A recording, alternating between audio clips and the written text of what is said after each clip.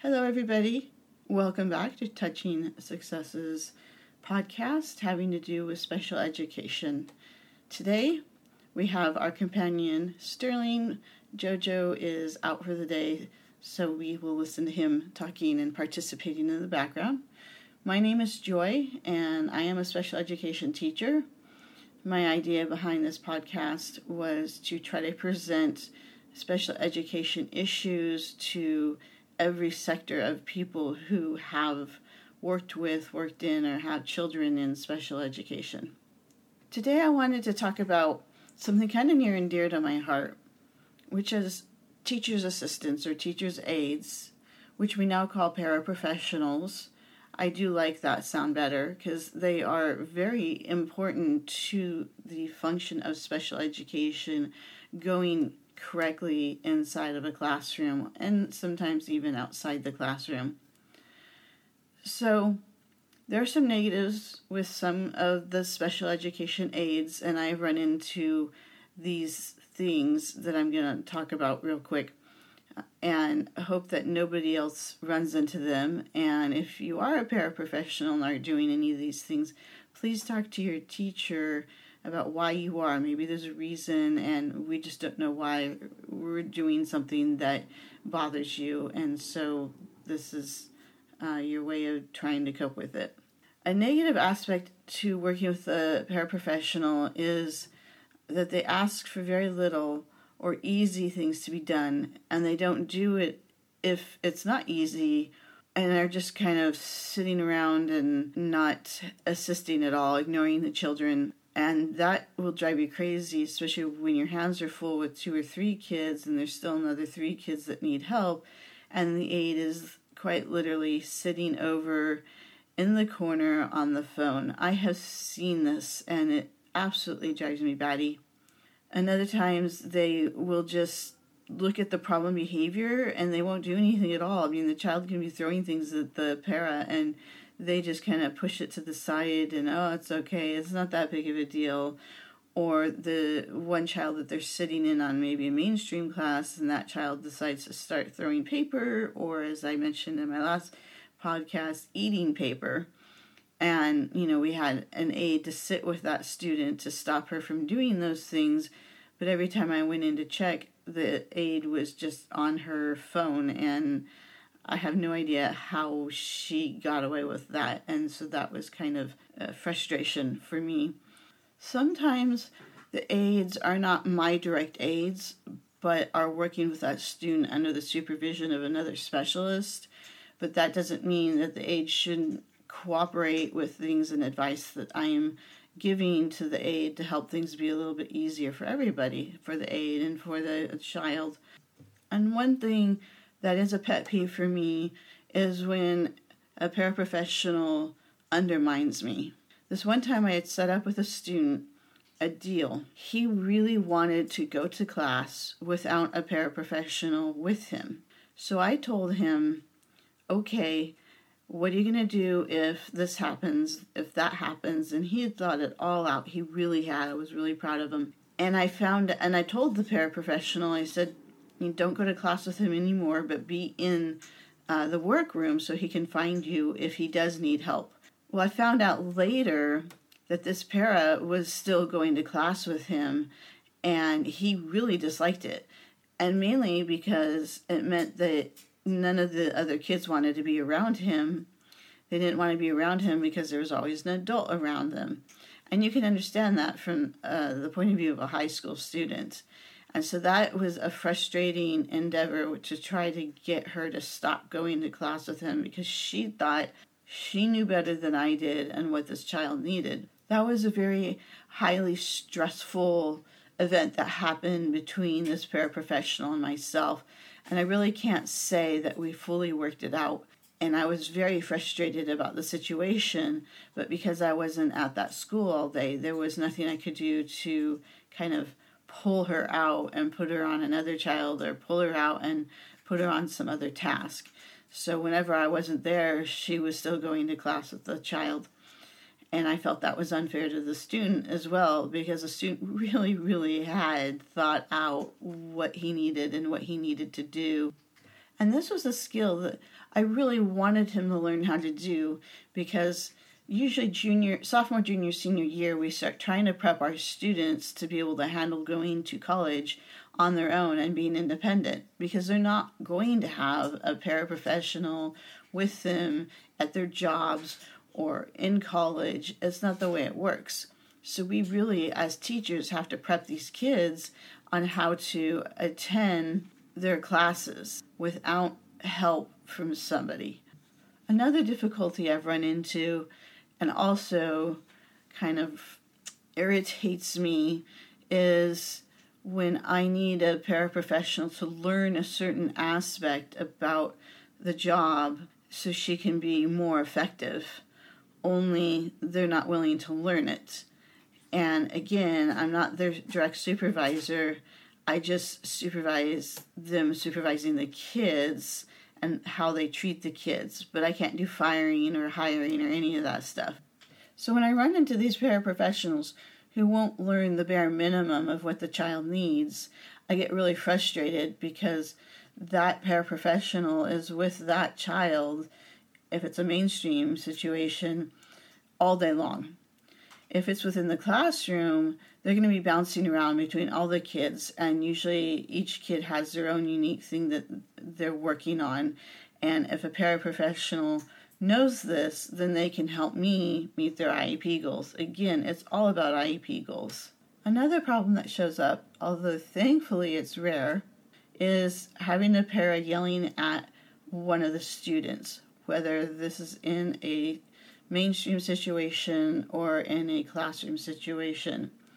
It's very, very upsetting to everybody around them, and this should not be allowed. And really, this should get reported to their supervisor and handled direct fashion.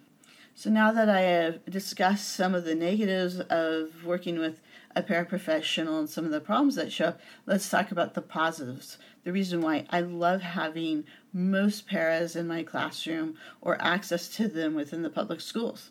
Paras that I really love working with are the ones that are interested in the child. They want to know and want to help participate in helping the kid meet their IEP goals. A lot of the paras that I've worked with would be upset, not at me, but the teacher prior or another one, because the teacher wouldn't share the basics of the IEP goals. I don't share all the detailed information that you find in an IEP. Aides really don't need to know that. However, it really helps the teachers and the aides and the children and everybody involved if the aides have a good idea of what the goals are for your particular part of the IEP goals. When they learn what the IEP goals are, you can create tracking forms for them to fill out throughout the day or at the end of the day, which will then help you when it comes time to do report cards, because you'll have in your hands a piece of paper that the aide did that said, yes, the child did this many times, or no, that they didn't. And so everybody wins when you have a paraprofessional who knows the IEPs and cares about the students. Everybody wins when you have a paraprofessional that has that kind of an attitude. I worked with one school that was actually pretty cool. They always arranged about once a week to pay for my time and to pay for the paraprofessional's time. It was a charter school, to meet together and discuss what was going on, discuss anything that she needed help with, to discuss what the child was doing, how well she was working on her IEP goals, any ideas to help her meet them faster and better. And it was absolutely fantastic. And I really wish that more schools would cover the cost of doing that, say maybe after school or maybe prior to going to the school, just to learn about the kid and to be able to participate. I think it's fantastic. Another great thing are the paraprofessionals who will follow your lesson plans. I like that because you can write out the lesson plans, and as they get to know you, you can write smaller and smaller amounts of it, and they know what is going on with them. And they work with the student on that lesson plan. And if you're not there for some reason, say you're an itinerant and you're at another school because something came up, the aide can still pull the child out of the class and still work with that child on the lesson plan so that the child won't lose any ground just because you're gone. And I think that that is another awesome thing that some of the paraprofessionals do that. Another skill that I like to see with paraprofessionals is the ones who jump in when they see that you're buried. I've been in more than one situation, although most of the time it was when I was in a classroom, where I'm having to deal with a child who is maybe really upset and is expressing it in very negative ways, and my hands are full dealing with that child. Or sometimes I've got 3 kids in front of me and I'm trying to do something, and 2 kids across the room start talking, and basically they're not following directions and not doing what they're supposed to be. An aide who sees these kinds of things and knows what needs to be done is fantastic. And usually it's just that they step in, they take care of the kids across the room and get them working again, or they round up the other kids to do some kind of quick activity or singing or something like that, while I bring the temperature of the child down a little bit so we can all work together. That's what I like about aides, is they see that there's something that needs to be done or sees that the teacher needs help with something, and they help the teacher. Having a paraprofessional who is able to see that there's a need for help for supporting the teacher is a greatly desired behavior that I imagine most teachers want, and especially special needs teachers. One paraprofessional that I worked with did something kind of unusual, and I was incredibly grateful for her observation of this. She saw me filling out my mileage charts for the week. I had to turn them in every week so that I could be reimbursed. She saw what I was doing, and she looked at it, and she's like, I can do that, and you can then use your knowledge to write reports. And I was like looking at her, like, you don't need to do my mileage forms. And she says, yeah. She's like, it's easy to do. Just hand me all the paperwork, and then just turn in your mileage to me at the end of the week, and I'll fill out the forms. And she did, and she was consistent with it, and it was fantastic because she's right. I use that spare time to work on writing IEPs, or the reports just go with being a special ed teacher, or lesson plans, or whatever it was. I could do that, and she saved me a couple of hours a week by her taking over that particular activity. Now, that's not something you would expect out of most paraprofessionals, and I normally wouldn't. It was just something that she did to help me out, and I just thought that was so incredibly thoughtful. Having a good paraprofessional makes a night and day difference. I've had to run a classroom without a paraprofessional, and I had a lot of kids, and they functioned everywhere from 2nd grade math all the way up to algebra. So you can imagine how much stress there was with managing those kids, and I didn't have a para to help me out, so I was doing all the work. I didn't get home until 7:38 at night most days of the week because of that particular situation. I hope no teacher ever ends up in that situation at all. I hope that they will work hard and try to get themselves a para to help them out. On the other hand, there are paraprofessionals where you kind of always feel like you have another kid in the classroom. They don't seem to know much. They're not helping out. They're kind of in the way. And sometimes they do, like I talked about earlier, undermine you. And in situations like that, you kind of wonder, like, is this para going to be a good fit for me? Maybe they're a better fit for another style of teaching with another teacher. Maybe the supervisors would be willing to swap around the paras. I don't know. I know every school district, every school, and every principal handles the idea of paraprofessionals differently. You also have to be careful going and asking for a paraprofessional. I got rather insistent about it in one situation, the one when I had the 2nd grade math kid all the way up to algebra, and that was kind of that way of functioning throughout the entire class. And I kept asking and explaining why, and then I had a child enter into my classroom who was in a wheelchair, and she was blind, and it was an electric wheelchair, and she was very, very, very stubborn as a student, and she had a difficult time expressing her needs and wants, which is, I think, why she was kind of stubborn, is because we were probably not meeting her needs. And I was not trained for that, but I can learn. But I really needed a paraprofessional to help me out because she wasn't safe if she got up and started walking around, which she could do to a degree, but something happened to her, then I was out of luck. And sure enough, she fell in the restroom, and I told her don't lock the door in case something like that happened. But she did, so I had to run over to my desk, get the key, then go in and find out what had happened to her. And by that point, luckily, she was standing up and she was moving along and she was angry. And I didn't, though, want to just sort of leave the situation alone and then get in trouble later if she passed out.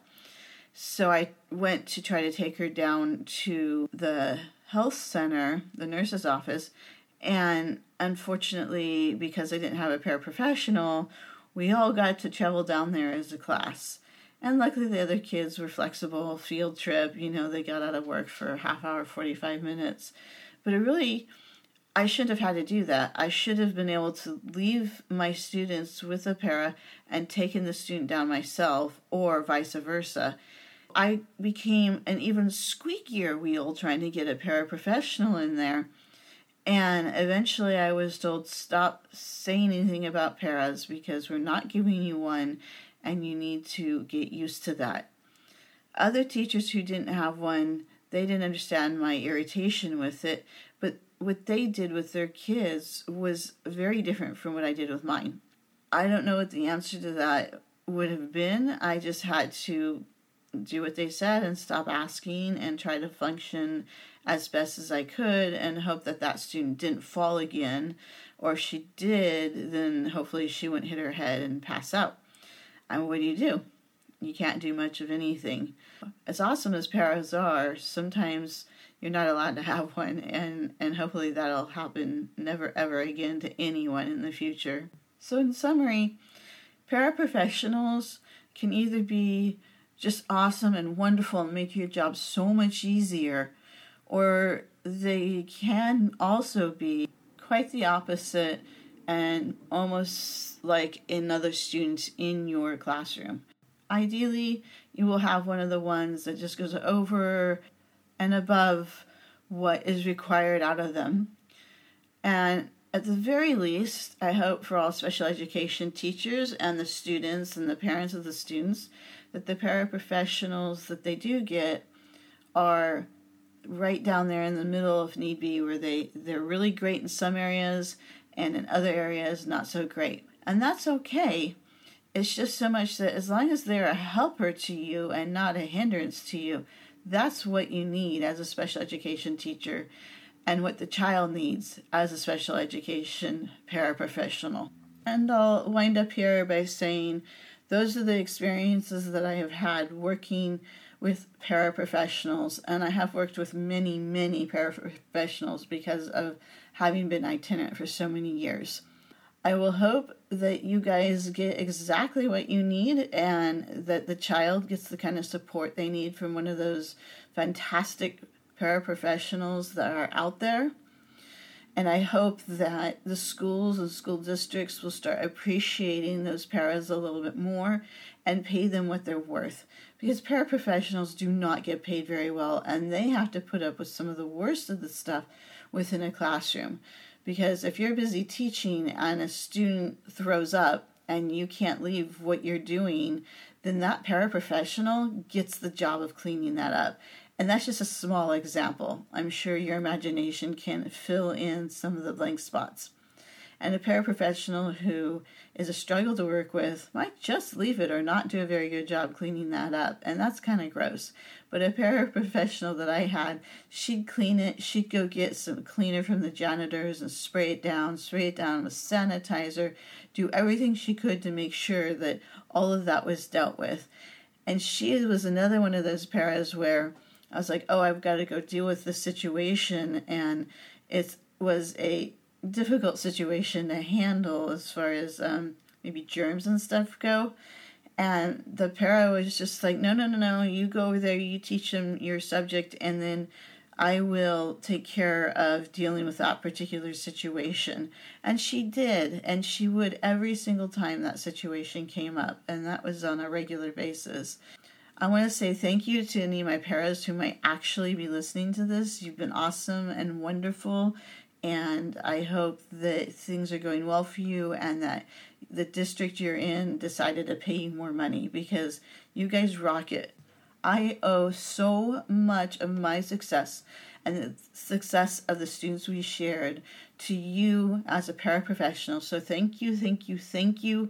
And if you're still doing it, keep up the hard work. And I hope that the teacher you're working for really, really acknowledges you. If you find that some of those habits that were on the negative side kind of happen to you, then I would beg of you to dump the negative habit and jump in on the positive, because life will be more fun that way. Working with our students can be a total blast, but you need to put the effort into it so that they trust you and they want to be with you. So thank you to all the paraprofessionals out there. I can't say it enough. Obviously, I've gone on for about a minute about it. And just keep it up. Keep up the hard work. Keep supporting your teacher. Care for that student. Make sure the parents know that you're there for them too. And I am going to sign off here. I want to remind everybody that there is now a website. It is www.touchingsuccess.education. It's not .edu. It's education, the whole word. It's a new domain. So I wanted to let you guys know that was there. And hopefully I will be getting out yet another podcast soon. And if you have any ideas, please leave any comments on my website or email them to me, and I will take a look and see if I can do that. Soon we will be having a guest. Her main focus has been on children with emotional disabilities. I think what she has to say is very important, and we can really appreciate anything she can teach us about children who struggle with that area. So again, the website is www.touchingsuccess.education. I will hopefully be able to add more material as time goes on, but for now I've just been focusing on the podcasts. So again, please send me an email with any ideas you have or leave comments on that website. So have a great day. Enjoy the students you work with, because really when it all comes down to it, it's all about the kids. There would really be not much reason to be in special education or any education field if it wasn't for the kids. So here is my birds and I signing off for the day. Have a great and wonderful day, and hopefully we will get another podcast up soon.